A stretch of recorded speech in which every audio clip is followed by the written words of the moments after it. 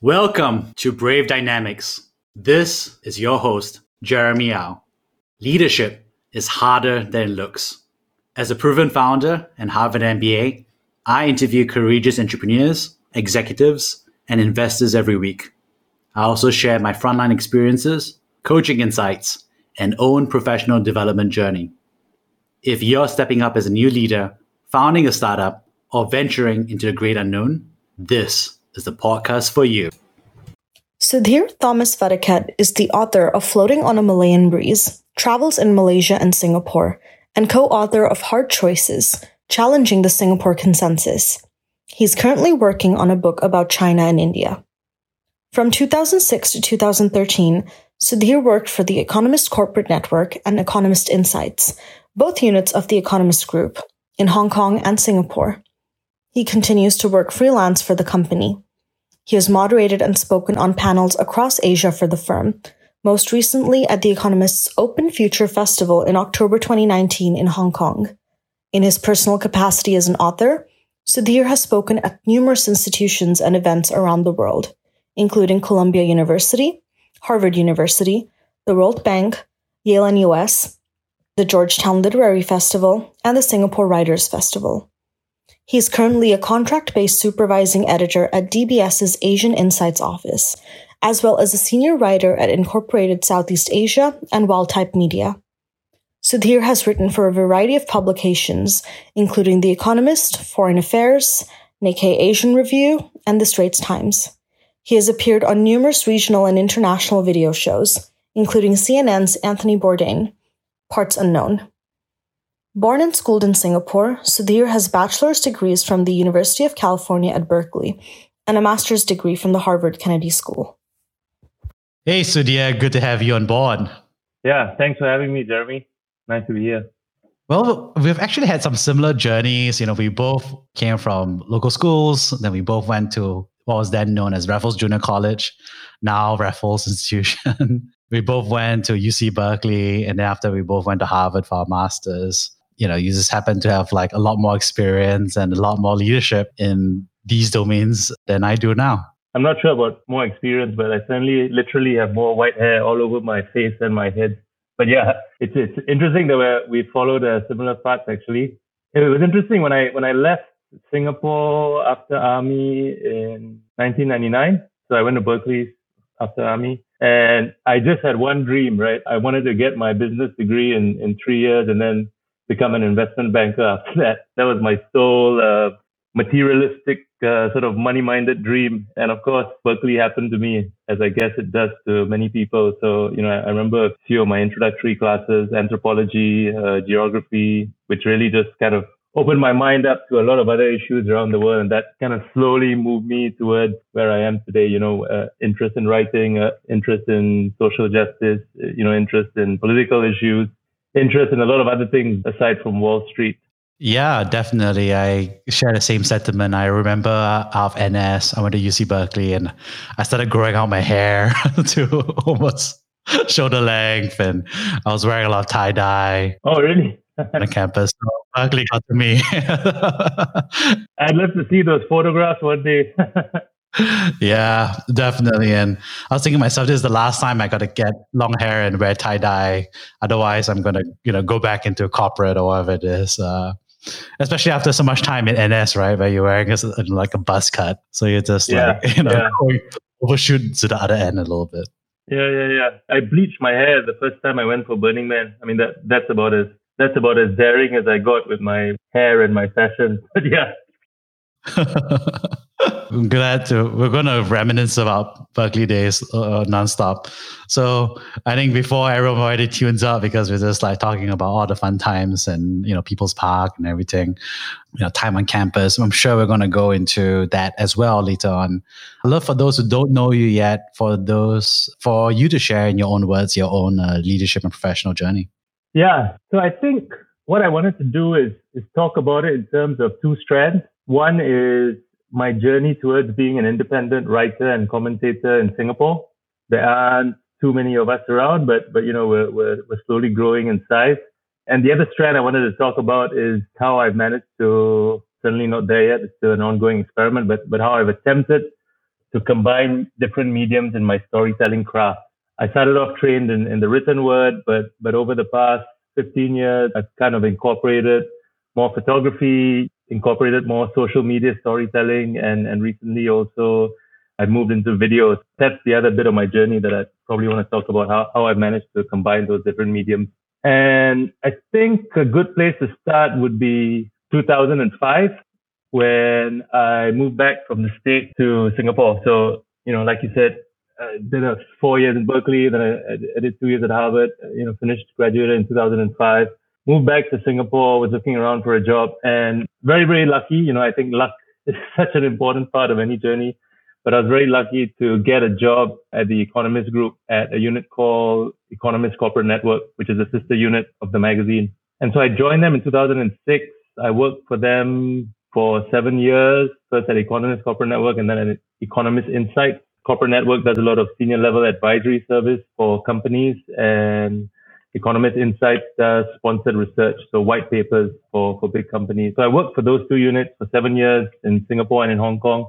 And I say I was lucky because, it was just such a rewarding, transformative, fulfilling experience in every way imaginable. As anybody who reads The Economist or follows products from the Economist Intelligence Unit and other bits of the company might know, it was so rewarding. And there are a few things that I'd like to touch on, So I joined them in 2006. And I think one of the big things was that there were two big shifts going on. So one of them was this sort of shift of corporate intellectual interest towards Asia, right? Every other week, we had a new company wanting to invest a whole bunch of money, intellectual interest. There's just so much interest in the China story and shortly after that, the India story as well. And it was great to be in a position at the Economist Group where I was, kind of had a ringside seat to all of that, right? A lot of my work was at the interface of business and government and society, writing for the company, making presentations on regional economic outlooks, things like that. A very interesting time to be there. The other big shift that I think was very important is that it was a very turbulent time for media in general, right? It was the whole digital revolution. Business models were being upended. There was a huge shift of advertising revenue from print to digital. There was the rise of native advertising, sponsored research. That whole industry was changing. There was also a big shift in terms of content. That was the period when people were saying, let's forget the 50-page PDF. Nobody wants to read that anymore, right? People now, they have new devices, they have apps, switching to video, switching to social media, more infographics. How can we reframe our content to tell a different story to a new kind of consumer that doesn't necessarily want that long, sometimes dry paper that we used to produce. So I think being there again during that shift was great for me in terms of my understanding and knowledge of the media industry and all the changes and I lived through, but also that allowed me to think about how to adapt myself to changes that I'm still living through today and changes that will probably be with us for the next 10 or 15 years. Attention spans are also getting shorter. I think that's one of the big things that came along with that. That's also affected the way I think about content.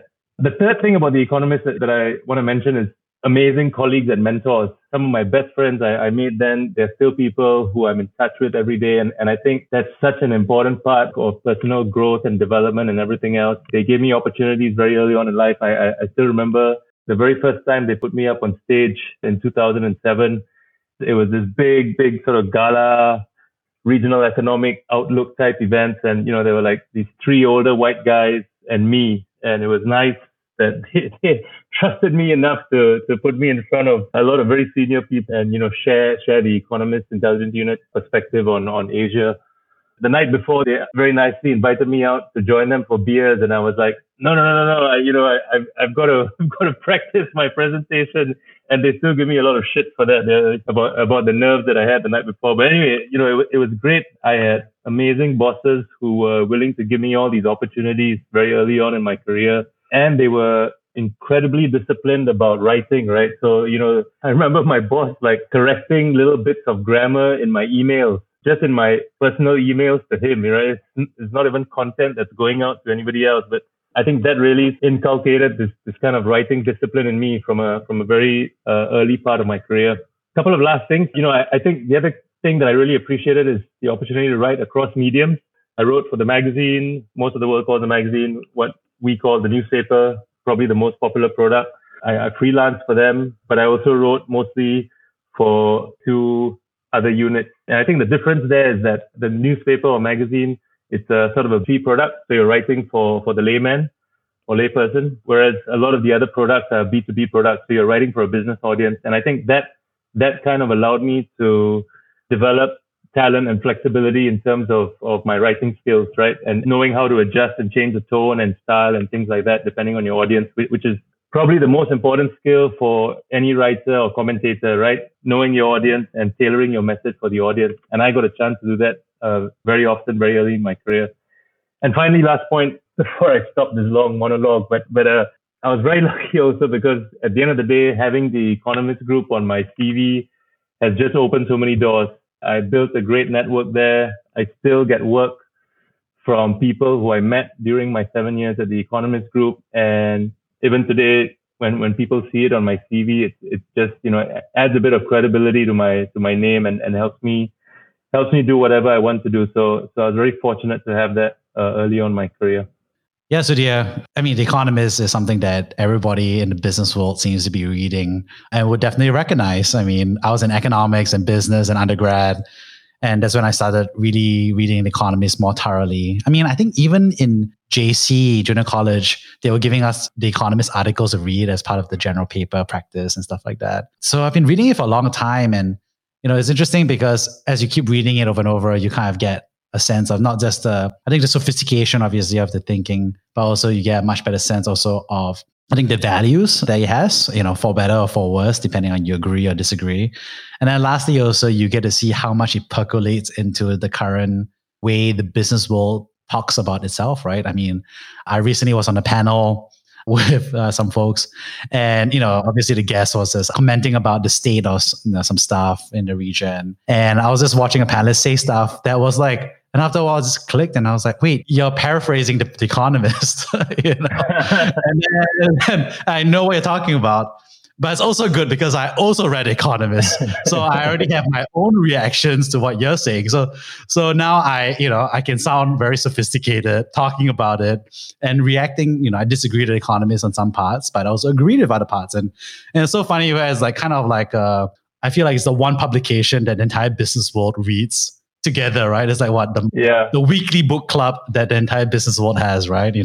My mother-in-law reads it, my wife reads it, my father-in-law reads it, my dad reads it, I read it. So it's like one of those things that and then obviously we talk about it all the time, right? So it's funny to see how The Economist really kind of like is an invisible hand to the discourse. Yeah. It's funny. We got a joke inside the company and outside as well that it comes out on a Friday, so it allows everybody who reads it to look and act and think smart over the weekend, right?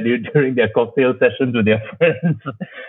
But I am similar to you in my journey with the publication. I started reading it at A level, so that's pre-university, and that got sort of assigned to us every week, And one of the things that I really appreciated was my econs lecturer telling us, just read whatever you want. There's no fixed formula to any of this stuff. So, I and there are a lot of people within the company that I know who actually prefer the second half of the magazine. I started reading it from the back. The obituary is my favorite page. I love the science and technology. I love the books and art section. Even though I can't read, like I guess everybody who's listening, I can't read even 5% of all the books I want to read. I feel a great sense of accomplishment if at least I've read the book review on The Economist. I kind of feel I've read the book. I could go on for an hour, but the other thing that's very interesting is the narrative structure of the argument. So we used to joke in grad school that you kind of know an Economist reader because, there's a almost formulaic way of addressing a topic, right? It's like, this is why you should vote for Biden. This is why you shouldn't vote for Biden. But this is why we really think you should vote for Biden. So, it's almost every opinion piece or commentary kind of has that little bit of a structure in place. And I think there are a lot of lessons as a writer or commentator or analyst that you can draw from that. I think in my experience working with different younger writers, the ability to formulate a counter argument is very, very important. A counter thesis or counter argument. And I think The Economist does that very well in a very succinct way. And not everybody does it in their writing. So I think, yeah, just one of the many things I think that people can learn from reading the magazine. Yeah, it's interesting that The Economist has become that touchstone from a literary and publishing perspective, as well as a business perspective. I still remember someone tweeted that in their interview, they asked someone what their life goal was. And their life goal was to be on the obituary for The Economist. And everyone was like, wow, solid. That's a solid goal. Like, respect, And I'm going to say it's one of my favorite pieces as well. So I often flip to that page first if I can't read everything. So I'm kind of curious, before we talk about the ending of life, and the journey, let's talk about the beginning a little bit, right? So, I mean, obviously, started at Economist, and then since then you've become a strong independent journalist. So how did that beginning of that journey look like to you? Yeah, so in 2012, while I was still at the company, I published my first book, which is called Floating on a Malayan Breeze. So it's a book on Malaysia and Singapore, part travelogue, part social commentary. Published it in 2012, kind of moderate commercial reception, but there was pretty good critical feedback from my mentors, importantly, who read the book, and people around me who are interested in the topic, Singapore and Malaysia. So I got a lot of little bits of encouragement from people like that to say, hey, you might have a future as a book writer, which is always, I guess, a bit of nervousness that comes with the first book. Is it just going to be a one-off, or is it actually going to be the start of a long journey? And so I was very encouraged by my mentors within the company telling me that they liked the book. And, the other thing that they told me, and they've been telling me this for a while, was that it's a wonderful place to be. You spend your entire career here. These are people who've probably been with the company, some of them 20 plus years. But, they were like, just be aware of one downside, a couple of downsides, many positives, but be aware of this one downside that you, over time, you will be indoctrinated in a particular form of writing. Now, it's a beautiful form of writing. It's the Economist style, or if it's at the EIU style. But doing this for 20 or 25 years essentially almost kind of locks you in as an artist, right? Because you're just so indoctrinated in that style of writing. I've always had sort of dreams to push myself artistically in different ways. So far, I've been focusing on nonfiction. At some point, I'd love to do fiction, but even within the nonfiction realm, right? There's so many ways you can approach nonfiction, gonzo journalism, more literary forms of journalism, so on and so forth, which I realized I may not necessarily get a chance to do if I stayed at the same company. So that's kind of what sort of pushed me to think about doing something else. Yeah. So in 2013, I decided, which is a year after I published my book, I decided to just, I built up enough of a network. I got enough experience for that part of my career. And so I decided to leave, try things on my own. And I was very nervous. So what was that journey like? I think extremely nervous. And one of the things you don't process enough, but kind of you're faced with the stark reality when it happens, is that I had gotten so used to having these powerful, big brand names behind me, right? And this goes back 13 years. 4 years I was at Berkeley, 2 years I was at Harvard, then 7 years I was at the Economist Group. During that time, no matter who I wanted to speak to, I could just email them. And if they see Sudhir at the Economist, or people would respond to me, right?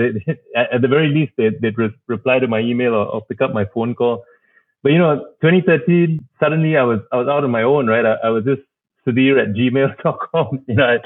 I didn't have those big brand name crutches anymore. And I think I had self-confidence, but you still, when you're faced with that reality, and when you're faced with then having to go to a situation where, as a writer, people stop replying to your emails, people ask you, who are you? And then, I go to spend 5 minutes going through my CV with everybody, which I didn't have to do before because, the Economist name opens any door. That was a very slightly nerve-wracking but interesting part of the journey for me, which thankfully over time I got used to it. And also I think, I realized that people you talk to are actually a lot more receptive of people, even outside of whatever big brand name they might be associated with. So I think that was a bit of my journey that I had to get used to. The other bit of it, which was also very nerve-wracking, was that there were a lot of naysayers, right? If you think about it, that was my first job out of university. I'd been there for 7 years. People were like, oh, how can you leave this great, hallowed, wonderful company? Every writer dreams of being at the Economist Group, and you've only published one book. You think you've made it already? What the heck are you doing? So there were a lot of naysayers, actually. It's funny now looking back, but all the aunties and uncles, and I think this is all, once again with our sort of like strict predetermined career paths that we deal with in Asia. But, I think people see that shift, or saw that shift certainly in 2013, saw that shift from stable, secure job with a big company suddenly moving out. I think in today's world, it's getting easier with the gig economy, and freelance or contract worker or independent worker isn't such a bad word anymore for some people, but certainly difficult. That was the other difficulty I had at that point in time. But I was also so energized. So I think it wasn't just nerves. I think this is an interesting thing about any journey. At the same time, there's this sense of excitement about doing something new, particularly with storytelling, right? So exactly what my mentors had told me. Now I was faced with this completely blank canvas to think about storytelling, right? How did I want to maybe move away from that economist style that I had kind of developed to writing in a different form, thinking about storytelling in different ways. And I think that was very exciting. It was also very exciting to think that I was now going to start working with all sorts of different people, right? Different editors, different teams, video producers, artists, creators, all the different people that have come together in my life over the past 7 years. So, I spent 8 months traveling across India and China for the book that I'm working on now. And I had a photographer following me. So just that interaction with the photographer is the kind of interaction I would have never gotten if I just stayed in a regular job. Those sorts of things really, I find very fulfilling, and are the kinds of things that you don't get to do if you're just stuck in a particular company. Since leaving the Economist Group, I've written on technology, I've written on science, I've written long form for publications like Foreign Affairs, I've written short form for newspapers like SCMP, the South China Morning Post. These are all professional experiences that I wouldn't have gotten if I just stayed with one company. So I think that's all part of my learning and development, and very exciting. So just to give you an example, right now, many different things that I'm thinking about in terms of my content. I just finished a long leadership series on Singapore's prospective next Prime Minister. I am working on a video about Oxley Road, which is the home of the late Lee Kuan Yew. So there's been a lot of disagreement about what to do with his house. And I'm working on a video about that and thinking about ways to marry the video with my long form content. My editor from one of the science papers that I write for just asked me to look into a paper on agri-tech and alternative meat and the modern food industry. And then I've got my book project as well. So my book on China and India, a couple of other book projects. So, spitting all that out at you to give you a sense of the diversity of content that actually I kind of juggle these days, which is actually, for me, it's very exciting. I think you'll probably find some editors and publishers out there who hate dealing with somebody like me because I can never focus on one thing.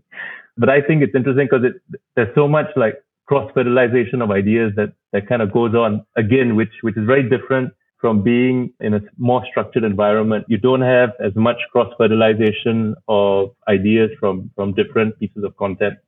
Oh, that's amazing. And I'm so excited for you because, you really crossed that bridge from just setting off on your own to now being able to fully explore the range of ideas and formats that you want to do, right? So that's amazing. I think you started touching on this a little bit, which was, one of the biggest challenges for you was really kind of like the naysayers, and, obviously also like setting off on your own. Would you say those are the hardest parts and obstacles you had to overcome, or were there other things that you would like to expound on? Getting people used to alternative careers, I think that was a big part of it. Showing people that it's possible to be done, showing people that you can enjoy it and make a living out of it. I think that's very important. Obstacles, I'd say money is a never-ending obstacle. I think as a freelancer, it's not something that is ever far from your mind. And especially the last year, COVID has obviously led to a drop in my freelance income. But I think a lot of it is just also reframing the way you think about the good life, right? I brought down my expenses quite a lot. I drink cheaper beer. I kind of see, but it's also like reframing that struggle as part of the journey, right? I think that's a choice you make when you move from having a stable income with health benefits and all the rest of it to being freelance. And I think as long as you view that as part of the journey and part of the excitement and struggle, that's important. I think other obstacles, I think in Singapore, and I think this is true for any country that has had a long either party or establishment in power for a long time, I think not everybody is very supportive of independent commentators. So I think that certainly has been an obstacle that I've had to deal with. But at the same time, despite all the critics that might be out there, every day there are more and more supporters as well. So there's a lot of love, and I can't stress enough kind of the importance of fans, supporters, readers who keep telling me to keep putting out the alternative type of content that I have been putting out. And I think they are very important. I mean, a lot of them are my friends, but, a lot more also people that I don't know about who write random messages of support. So I think for any independent commentator in any situation, not just Singapore, but any situation where you've got an established media and you've got a dominant voice in terms of public discourse, I think you're going to get some pushback from the dominant players, either in terms of financial leverage or also sometimes in terms of outright criticism and attempts to smear you. So I think, again, that's one thing I've had to deal with. But like I said, there are a lot of people behind me, so it just makes it easier.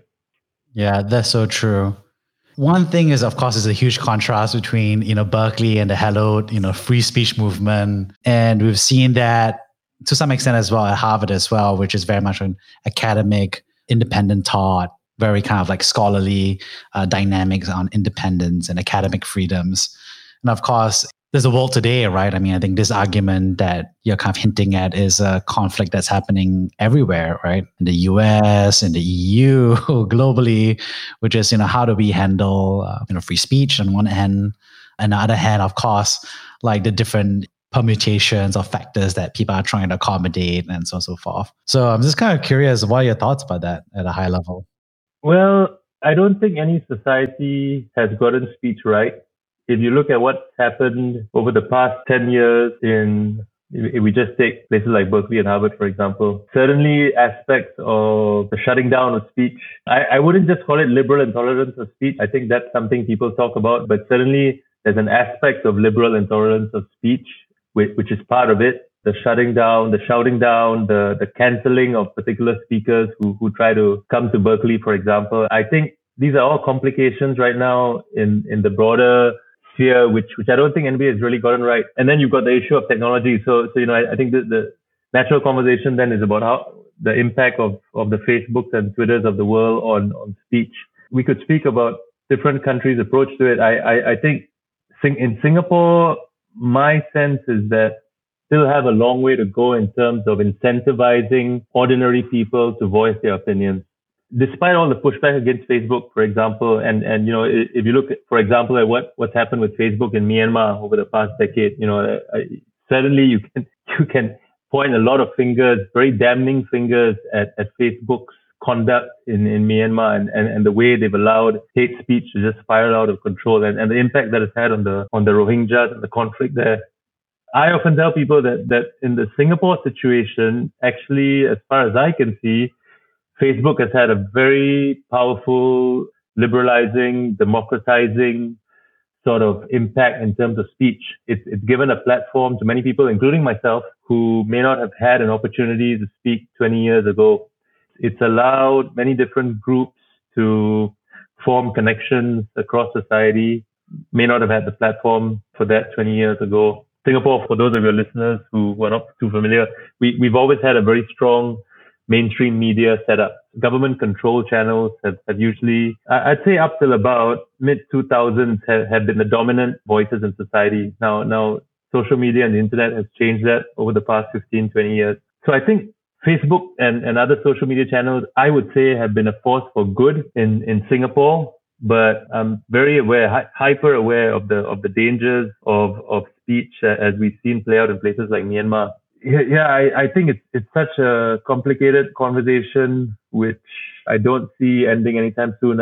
If I could just leave with one high level thought, I think it's, from what I've seen, it's not so much freedom of speech that we have to prioritize in a modern thinking society, but it's the freedom to hear from diverse viewpoints, which they don't always equate. Because complete freedom of speech can lead to the complete shutting down of particular vulnerable communities. If freedom of speech means I'm going to tell the persecuted Rohingyas to shut up, I'm going to tell the persecuted Rohingyas to, get the hell out of here, that essentially means that I'm not going to hear from the persecuted Rohingyas. So I think at a high level, the more important philosophy for a society is that they have to find a way to ensure freedom for all voices to be heard. Those two are not always aligned to each other. Wow, that was actually a really deep thought. I mean, I never heard of that. That's a really orthogonal take, which is, we always talk about growing up is like my parents would tell me, hey, it's important to speak, but it's also important to listen, right? And hear, right? And I think there's something very truthful here, which is I think a lot of it is being framed as, freedom of speech, but whether there's freedom to hear and listen, that's a very orthogonal, very different take, No, especially in societies where you have such unequal access to information, unequal access to the means to speak. Why are the two of us here having a conversation, right? I mean, and why are people listening to me when I speak? I've obviously had many forms of privilege throughout my life. I spoke at length about the Economist Group, but I've had so many other forms of privilege throughout my life. But I think the best way forward is for us to ensure that all the different constituent groups have access for their voices to be heard. Most societies around the world are a long, long way from that. It's kind of a pipe dream, right? But, as with a lot of these things, that's the target we have to aim for. That's what we have to strive to achieve. It's a long way off, but that's what we have to strive to achieve. It definitely resonates with me. And what I definitely agree with you is about there's an articulation of the consequences and how we manage it versus its longer or like more invisible effects, right? That really reminds me actually of like, I did some research back in the day for undergrad. And one of the things that I came across and was really struck by was through the arc of history, you've seen communication technologies, like you said, create the ability of speech, but also create the ability to hear and listen, right? And so obviously the printing press fueled revolutions, right? Printing pamphlets were instrumental for the creation of the newspaper or the pamphlet, created tremendous social change and economic change across Europe and America. Yet today, none of us would say, let's delete newspapers, right? The radio also changed and created humongous amount of change at the societal and cultural and economic and, governance level. So did TV as well. So did cable. And so I think, I feel like to me, like society is still grappling and going through that conversation. Like I wondered to myself a little bit, are the conversations we're having about the internet today are the ones that, people had around the printing press, right? Shall we regulate the printing press versus, do we let everybody have it? And I think obviously, today it's somewhere in between, right? To some extent. So it's interesting to think about that from a historical arc as well. Yeah. I think there certainly is an argument to be made that it's just the generational medium of our time. But there also is an argument to be made that there is something fundamentally different. When you look at the concentration of financial and commercial and marketplace power that some of these companies have, I think there is something a little bit unprecedented with that. Potentially, the ability to potentially shape conversation. So, I haven't really fully formed my thoughts on this, but I do think there's an element of both. I think, like you said, it's somewhere in the middle. I do feel we're living through a long transitory period right now where, we're getting used to just conversing, right? At its most elemental form, humans are just getting used to a new way of conversing with each other. That's what it is. How long it's going to take and how government, technology firms, society, relationships are going to be changed. There's so many interesting, for me as an analyst, it's fascinating, right? To think about the Great Firewall in China, to think about separate evolution of technology in China versus outside, to, think about whether Biden or Elizabeth Warren type intervention is going to come in to break up tech companies. I think these are all like fascinating questions of our generation. For me, like taking a step back from all the carnage that's out there, it's actually like, it's so fascinating, right? I'm just following it with with so much interest, and very conscious of the fact that I'm very much a user as well, a beneficiary as well. Every time I post something on Facebook. So yeah, it's an interesting time. Yeah, I mean, I think it's also interesting to see so many independent journalists like you take the advantage of these trends, right, to create their own personal brand, their own personal writing channel. I mean, I really love what you've done with SudhirTV.com. I'd love for you to share a little bit more about what you write there, what you share there.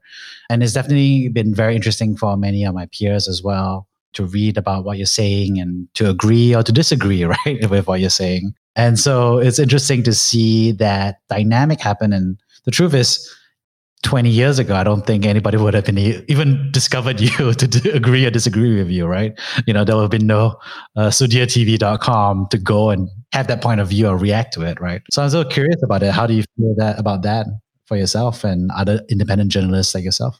Yeah. I mean, it was an interesting question, right? I think if we didn't have the internet, a lot of us would either just have been doing something else, or we would have been just traditional journalists with the mainstream media, which would have necessarily meant that the diversity of views in Singapore would have been less, right? Because we would have been operating under particular constraints.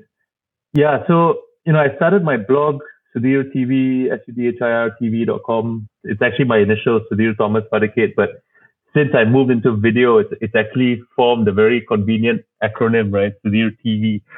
So thank you to my Indian parents for giving me this very long, archaic Indian name, which finally has some purpose. But I started the blog, I think, like 15 years ago. And at that time, it was mostly the written word. It was very casual.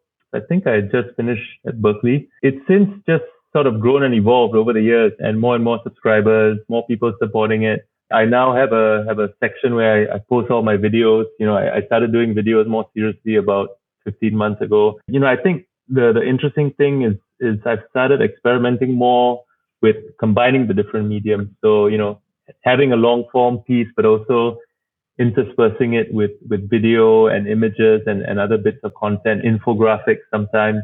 And yeah, it's kind of become like a bit of a digital magazine. Started off as a blog, and I think the best way to describe it now is a digital magazine. Sort of links to my books as well over there, to my Instagram page. It's kind of a fun thing, which also has a lot of serious content for people who want that kind of thing. It's allowed me to push myself. If I think about myself as a writer purely, it's allowed me to push myself in different ways, because I recently wrote an obituary on Maradona, somebody who I grew up with, who for about 1 month in 1986, I somehow thought I might one day be like him. But then the realities of growing up in Singapore versus Argentina hit home very hard. So I wrote a piece on him recently. I wrote a piece on long obituary on my experience of meeting Anthony Bourdain, after Bourdain died. I do a lot of writing on food as well. So yeah, it's just been this vehicle that's allowed me to push myself in different ways. And again, I just have much more time for this kind of creative pursuit ever since I left my job. So yeah, it's been fun. It's been a lot of fun doing the blog. I think a lot of people in the tech industry are both, very proud about the ability to indirectly or directly support, journalists like yourself, as well as content creators that like so many of us, right? But they're also very ambivalent about their own role in the worst things that are being ascribed, right? So we talked about the violence that were amplified. We're talking about protests. We're talking about echo chambers. Talking about a great filter and all these different dynamics of technology and algorithms and so forth. So kind of curious, do you have any thoughts on people who want advice on how to think about their, moral obligations or their ethical dynamics they need to be thinking through as they work, day to day, as a junior member of a, tech company, or as a middle manager or as a senior executive? How would you think about that? I guess I'll answer that with a focus on media and technology. I think the biggest danger, and I've seen it, I don't want to put any companies in the spotlight, but I've seen it several times now over the past 15 years in Singapore and in other countries, but in Singapore particularly, just because that's where I have the most experience. I think the biggest danger is with people who place too much of a premium on eyeballs and short-term exits. I think once you have that as your guiding mantras, right? And sometimes, sometimes it's not even a guiding mantra. It's something that the founder has at the back of his mind, and he doesn't want to talk about it, or she doesn't want to talk about it, and they kind of cover it up with all kinds of, wonderful flowery messages about having a new media channel or creating content for this area of society that doesn't have content that addresses their needs. But actually at one of their core impulses is, how can I drive up eyeballs? How can I drive up engagement? How can I position this company for an exit within 3, 5, 7, 9 years, whatever it is, depending on the founder. And that really is, in today's media landscape, for me, it's such a dangerous way to think about it. Because, so if you go back to some of the things I talked about with the changes happening at the Economist Group and other traditional media companies, a lot of traditional media companies which have built up processes to deal with a lot of editorial issues, right? They are having so many financial pressures put on them.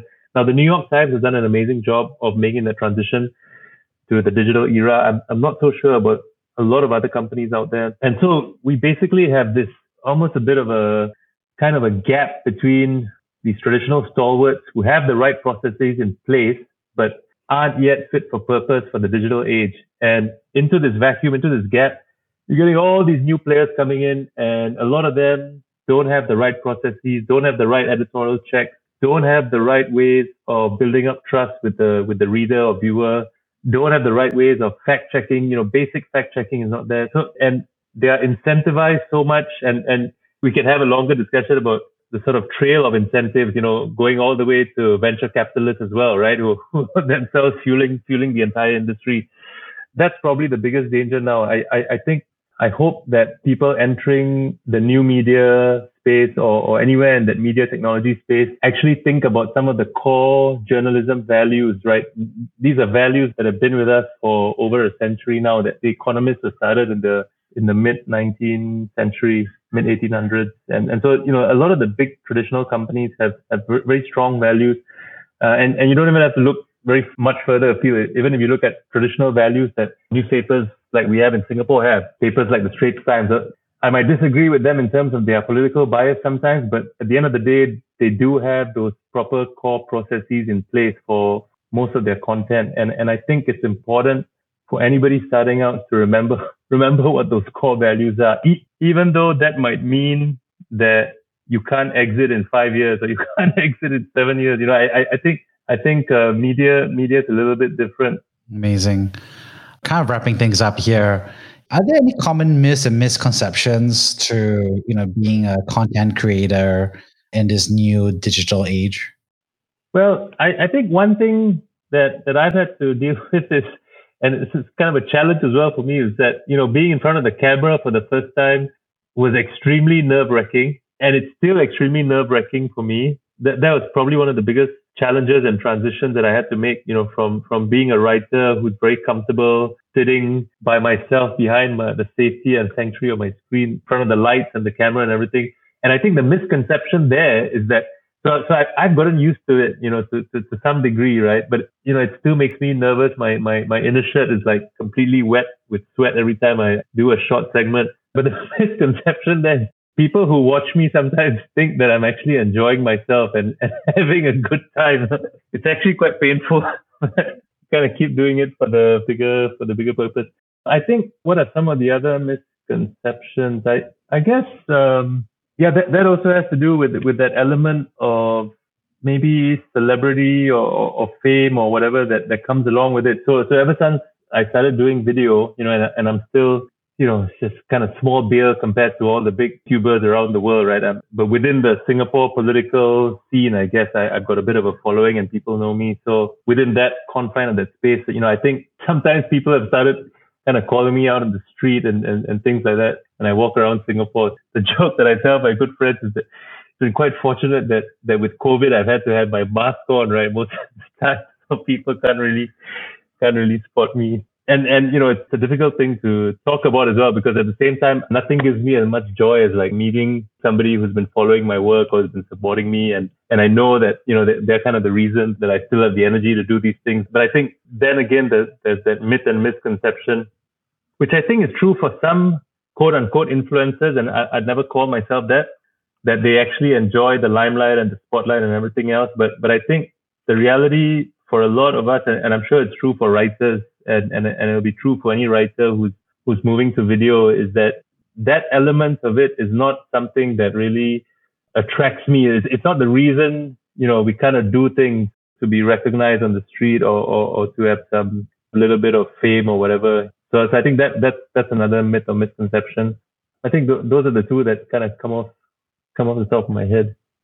Last question here is, for those who are, considering a journey similar to yours, right? Either in terms of like journalism or, becoming a content creator online, what advice or resources would you recommend to them? I think I'm going to answer this again in a slightly philosophical way, which would be to say that I think the most important thing is to expose yourself to every medium.